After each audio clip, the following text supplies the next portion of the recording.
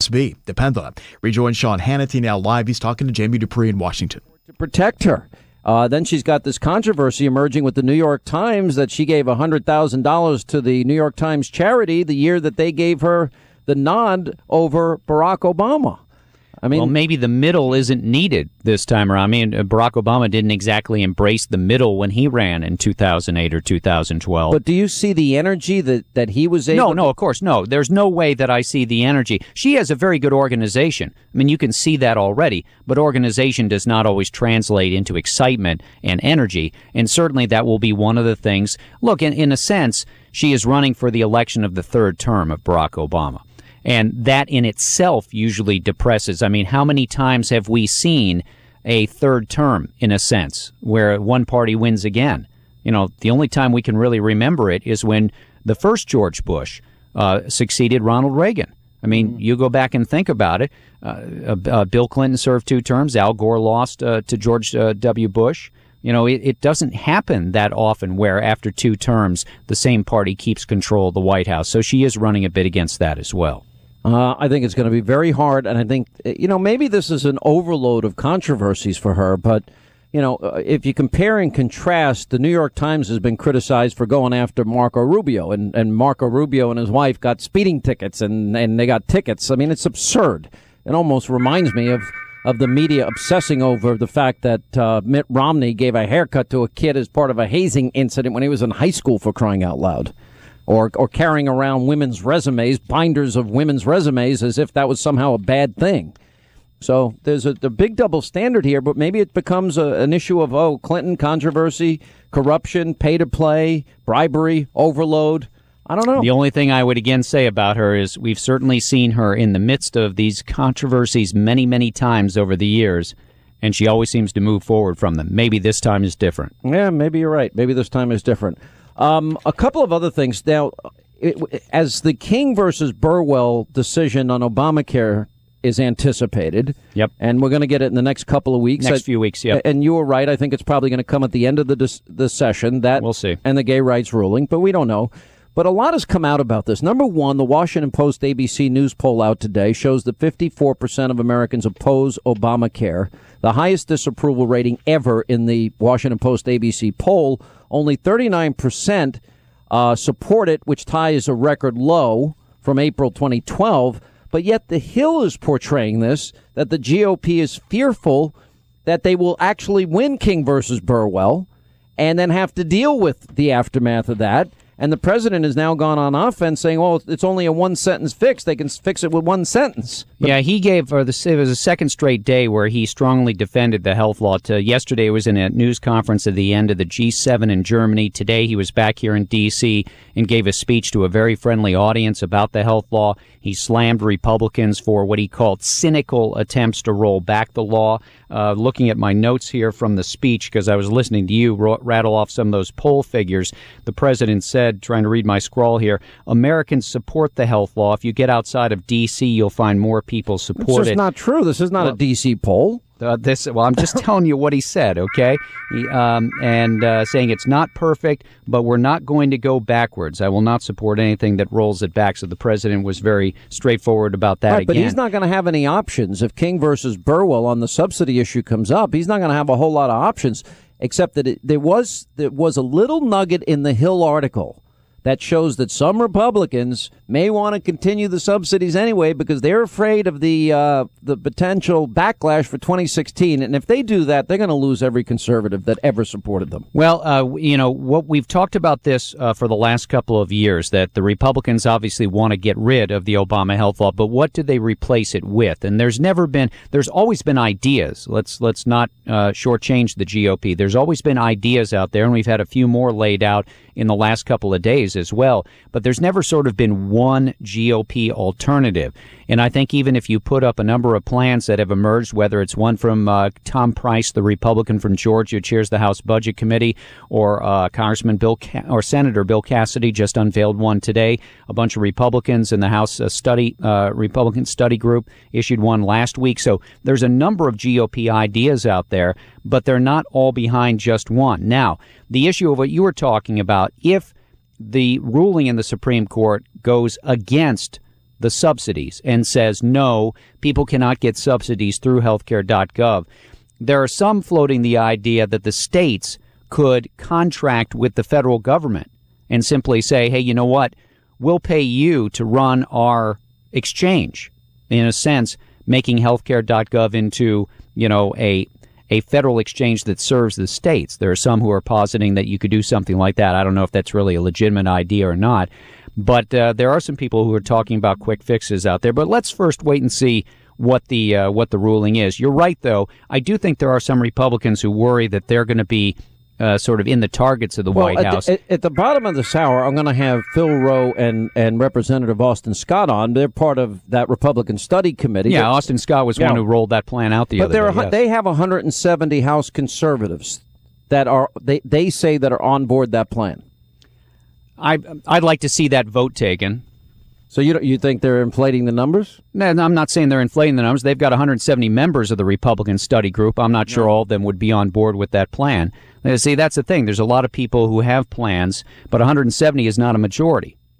No, it's not a majority, and I'm not sure the majority. I have real questions about the leadership and whether they have the backbone. They've had multiple opportunities to use their constitutional authority, and as you and I have discussed, symbolic votes are nice, but when it comes down to taking that real stand, they have punted every time they had that chance. Well, it's not that the GOP leadership doesn't have the backbone on the health law.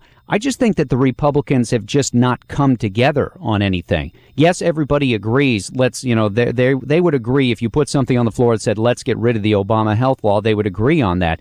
But they've never really had themselves pushed to the edge to say, okay, what would you vote on? And I think that's sort of the unknown still in both the House and Senate. Well, what happened today? We had a committee. We had two instances where people were put in secure areas because of threats that were phoned in. Why don't you tell us what happened? Yeah, it's funny because when I started in news, Sean, a long time ago, we didn't report bomb threats because we always said it would encourage people to do it. But it was sort of hard to ignore it today when you had a hearing that was live on C-SPAN. Yeah. They got a phoned-in bomb threat in the Senate hearing, and so they ran everybody outside of that room. Turned out nothing was there. And then the White House press briefing was going on live just before 2 o'clock. And somebody phoned in a bomb threat there. They cleared the press room. If you've ever been to the White House, first off, the press briefing room is not a very large room at all. And by the way, you're talking about the White House press room, even though they remodeled. I've not been there since it's been remodeled. Well, it's not. It's not big. I mean, it's a very small room. It looks bigger on TV. It does, a lot bigger than it really is. And so they evacuated that room and sent the reporters over to the outside. Were you in there at the time, or no? I was not. I was watching it from here at the Capitol, and they sent everybody over to the old executive office building, which is next door. But they didn't evacuate any of the other adjoining offices. I mean, for example, Josh Earnest walked out the back door of the briefing room and went to his office, which is basically one wall away. They did not move the president, who's just a few feet away in the Oval Office. So there were bomb threats that disrupted that Senate hearing, and the press briefing today at the White House turned out to be an all clear. I do have to say this. I have noted from, we get regular press releases and statements from the Capitol Police and more. There just seems to be a rash of incidents like this lately, and I don't know if it's reflective of something else that's going on, if there's a lot more chatter out there or what, but we just seem to have had a lot more of these suspicious packages and bomb threats and things of that nature. Very volatile times we live in.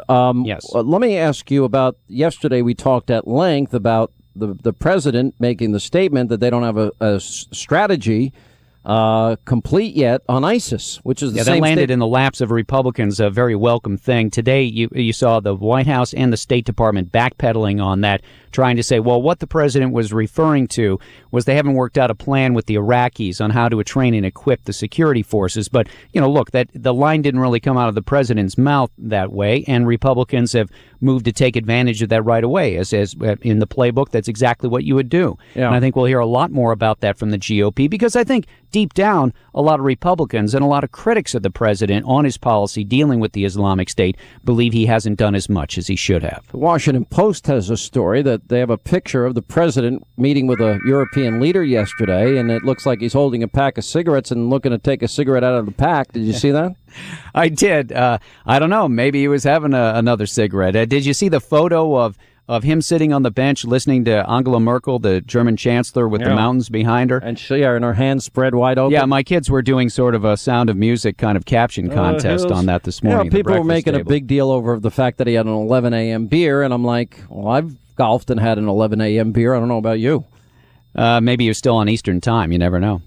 I think it's silly. I mean, that's just the type of thing. As a matter of fact, I prefer he spend his entire day drinking beer and leave us alone. He's going to drink as much beer, smoke as many Marlboros as he wants. It's fine with me. We'll put you down as on that. Absolutely. I was very decided on that. Yes. Okay. Less intrusion into our lives. Stay on the golf course, smoke, drink, hang out with your buddies, and just don't legislate. Jamie Dupree, thank you, sir. See you, Sean. All right, when we come back, we'll find out what that Republican Study Committee alternative to Obamacare is. Later on, Ann Coulter joins us. Hannity tonight. We got a great TV show tonight. Lindsey Graham said I'm polarizing. He's going to come on and explain that tonight. Sure, that'll be a fun and interesting discussion. We also have the chaos in Texas. The woman that actually shot the video is going to be with us. Also, the girl that threw the pool party, her lawyer will join us. David Webb is on board. You got a protester. Get this. We got a guy that was in Ferguson, Baltimore, and McKinney, professional protester. And we also have what happens when cops aren't around, a shocking video, 2 women fighting in a Walmart in Indiana. Unbelievable. And we'll get back into this Obama ISIS strategy, too, 10 Eastern on Fox. Hey, listen, are you maybe debating between taking a summer vacation or taking care of your tax problem? A lot of people have tax problems because times are tight. If you're one of them and you have a tax problem, know this, not dealing with it means it's only going to get worse. That means you need to call the pioneers of this industry, and that's Tax Defense Partners, before the IRS seizes your bank account or garnishes your wages, which, by the way, they can do. Tax Defense Partners has a special offer right now. If you hire them to resolve all your tax issues, they will do 1 year of your personal tax return for free. Now, your tax problem is not just going to go away on its own. Remember, every day you're incurring penalties and interests. So call the Quick Reaction Team at Tax Defense Partners. Settle that tax issue now, 800-467-7777. You'll talk to a team of CPAs, tax attorneys, enrolled agents, paraprofessionals. They all have IRS negotiation skills and experience. The only firm I recommend, Tax Defense Partners. Call now, 800-467-7777. 800-467-7777. We'll continue. Sean Hannity. News 95.5 and AM 750 WSB. Without the ones like you, who work tirelessly to keep things running, everything would suddenly stop. Hospitals, factories, schools, and power plants, they all depend on you.